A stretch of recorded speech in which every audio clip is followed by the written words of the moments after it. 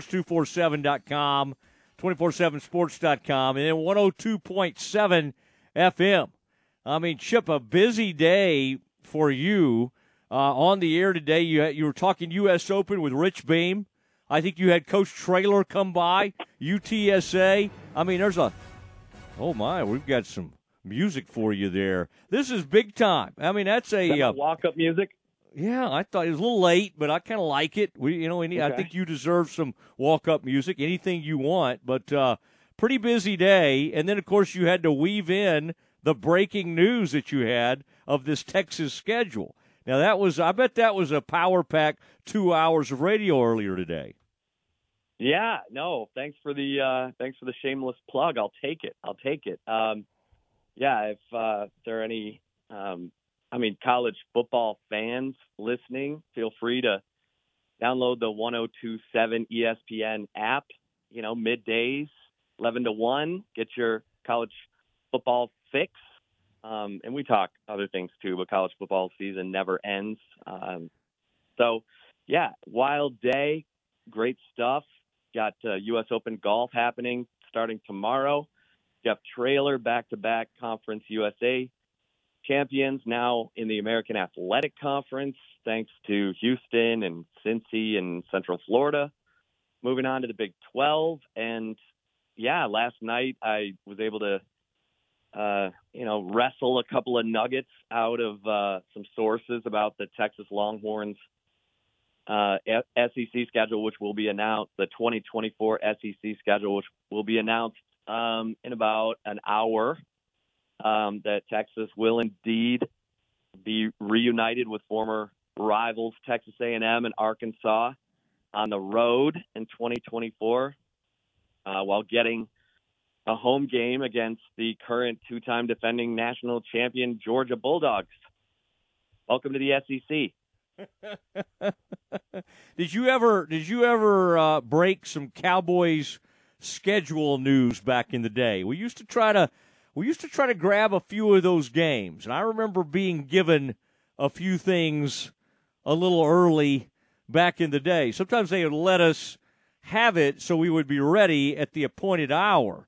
But you were covering them before the network was doing that whole show, or about the time they probably started that up. Do you remember trying to get the scoop on the Dallas Cowboys schedule, which would come out in, I guess, April each year?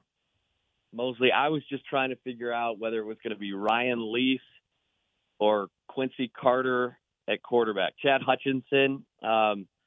Chutch. Those were the stories that I was trying to break. I was covering the Lenny and Squiggy years. I think you got some better years than I did. I left right as Parcells was coming in, so bad timing by me. No, you left us with some good stuff with Parcells at Arkansas, at Texas A&M, Georgia coming in. What are the Longhorns? What the people you talk to, and even the officials there, as these things leak out, and as you report on some of these things, what is kind of the initial reaction? Kind of like you said, welcome to the SEC. You knew it wasn't going to be easy, but boy, with Georgia coming to town, it just ramps up. I mean, you talk about an immediate wake-up call. This thing's going to look a little different than the Big 12 schedule, which is not easy at all. But still, this is a different animal. Yeah, I mean, and I'm hearing Florida might be coming in to Austin as well. They're a little bit more of a rebuild mode. But yeah, I mean, this is what you came for, right? Isn't that what Rihanna says? But it's this is why I think 2023 is so critical for Texas football. Probably the most critical, certainly since 2005, because Sarkisian's recruited well. He's got momentum. On paper, his team looks like it's ready to challenge for a conference title. He's talking about that openly. And if Texas can maintain that momentum and show that it can build a championship mindset while developing, these recruits who came in the, top 5 class nationally in 2022 and the top 3 class in 23. Well, then Texas has a chance to go into the SEC and compete in the top half.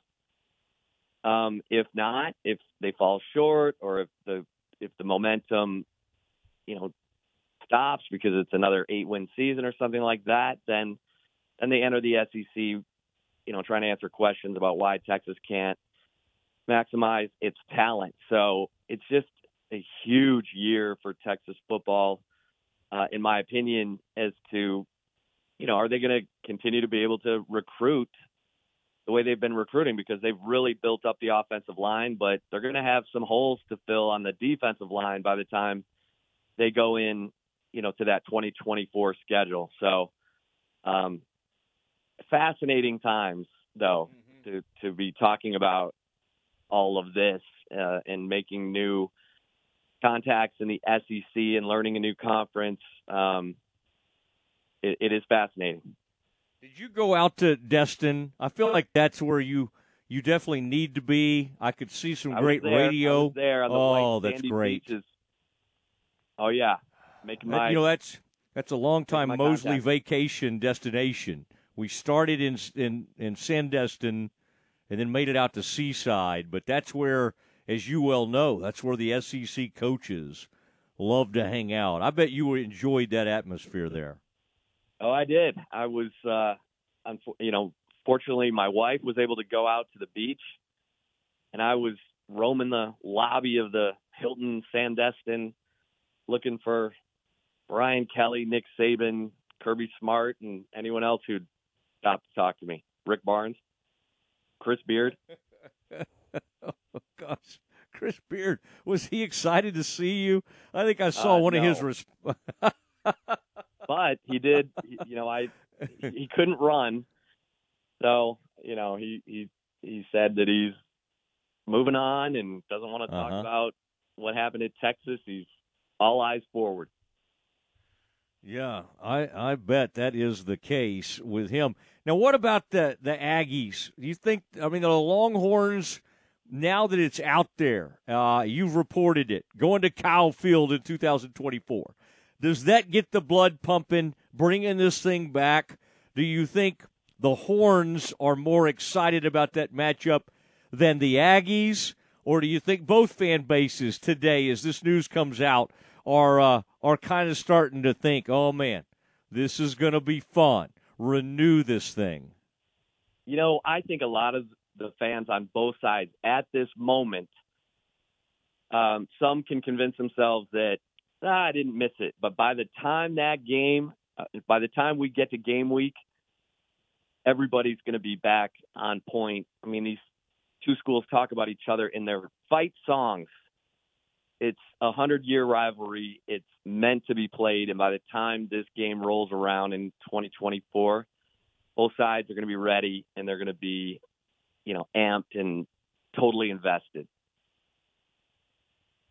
Oh, Chip Brown joining the Matt Mosley Show, ESPN Central Texas, horns247.com, 247sports.com, 102.7 FM. You can hear him from 11 to 1. At midday, I did a little bit of midday work a few years ago. That's not bad, Chip. It's kind of, you got to, it does weird things with your lunch. You don't really eat big before, but it's still, that's kind of, you just knock it out, and then you can kind of get on with the rest of your day. And then you've got a couple people in there with you, although when you had me on, you did not let them participate much. I understand their names come up like in the title of the show, but from what I heard, that should be the Chip Brown Show. Again, now maybe you work them in when I'm not on or something like that, but I did not hear much from those other personalities. Oh, those guys are great. They're the laugh track on the show, and so we have fun. But on those interviews, I'm gonna put my elbows out a little bit, Mosley. That's what I do. You've been known to let an elbow fly, for sure. What about that pop fly the other night at Sunken Diamond? How are the Longhorns dealing with the aftermath of that. I mean, even I don't feel a lot of pain on behalf of the Longhorns. But again, I don't poke fun. I do poke fun at them, but I don't really laugh in the aftermath of something that awful, because those are young people. They're great players. Those outfielders, that right fielder is unbelievable. And to just lose that thing, that just kind of a heartbreaking deal to watch after they came back and made that. I just felt like we all got robbed. You don't know if they're going to win the game, but they were going to get out of that inning, and then we were going to have some great baseball continuing on. And it just felt like we kind of got robbed of more interesting baseball. How has the team? Yeah. Yeah, what's the worst movie ending? What's the worst movie ending you've ever seen? Is it No Country for Old Men? I mean, it's like you're riveted by this movie. That game had so many crazy twists and turns. You know, the kid from Stanford who thought he'd hit a home run because the ball got lost in the white logo of the Pac-12. Yeah. And that kid's throwing his helmet off like he's won the game, and he almost got thrown out at second. You had, overrules 3 different times. It was crazy. And, yeah, how just cruel. Augie Garrido said it in 2014. I've never forgotten it. They lost a 10-inning game to Vanderbilt, would have put them in the College World Series Championship Series, and they lost, heartbreaker. And he said, baseball is a cruel game. You have to get your head around that and come back stronger. And so it was cruel, because here's Dylan Campbell, like you said, unbelievable, 38-game hitting streak during the year, Big 12 record. He, had just gunned out a guy at third base in the 8th inning and got a 7-pitch at bat after an 0-2 count to bring in the tying run, 6-all. And then, that ball goes 7 seconds up in the air. Neither the center fielder or right fielder could find it. Apparently Stanford's lights don't, shoot up at all. They just shoot across the field. So if the ball gets up above those lights at twilight, you can't pick it out. You can't pick out that little gray ball against that gray sky. So A&M talked about it too. So that I don't know if Stanford's outfielders have night vision goggles on their sunglasses when they flip them down at night. I don't know. But, yeah, that was crazy. That was a horrible ending to that game. It was like, what? Again, pick your favorite or worst movie ending. That's what it was. Yeah. I'm trying to think. People did not like the ending of the TV show Lost. But, boy, you're right. It was very cruel.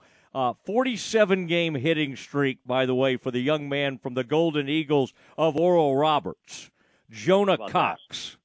That's pretty awesome. So Oral Roberts does make it to the College World Series. Their coach was on with me yesterday, Chip. What a guy, Ryan Fulmer. What a story that is. I think I don't know, maybe you'll root for the old Big 12 or TCU, but I kind of want to see the Golden Eagles do well in this College World Series. Yeah, they're great. I mean, they give up an 8-0 run, 8-0 lead to Oregon, and everyone thinks, their hearts have been punctured. And then they come back and win that series at Oregon. And TCU's the hottest team in baseball. Well, they won 11 in a row. Why can't those two be on opposite sides of the bracket? Why are they looking to, why are they on the same side of the bracket? But that's what we're going to get. I think that's the most interesting first round game of the College World Series. I agree with you. I mean, you got two teams right now that think they can't lose, and that's when, really fun stuff happens. All right, are you having a watch party over at the house, or are you going to be? Oh, yeah. Y'all going to? Okay, for the 6 p.m. SEC schedule release. That's big time stuff. Yeah, and only problem is Chip's ruined it for everybody because he's already leaked the schedule out for the Longhorns. So SEC's mad at Chip Brown. In fact, Sankey has. I wouldn't be surprised if Sankey fired off an email to you, Chip. Watch out. Watch out for that SEC. I heard there was some communication over to the University of Texas, but what can you do? And by the way, don't forget, Texas was supposed to play Michigan in Austin in 2024, but that became a bargaining chip for Fox to be made whole for Texas and Oklahoma to leave the Big 12 early. So now Texas is playing at Michigan in 2024. So throw that into the mix with Georgia and whatever else the SEC throws the Longhorns' way. Yeah, it'll be interesting to see what OU ends up with. I mean, that's going to be fascinating to see what those matchups are like. Hey, Chip, really appreciate it. Strong day of radio for you. Central Texas, Austin. I mean, touch them all, sir. I appreciate it. Hey, anytime, Mosley. Take care. All right, there he goes. Chip Brown, breaking news on this Longhorn schedule today. And I'll tell you what we're going to do next.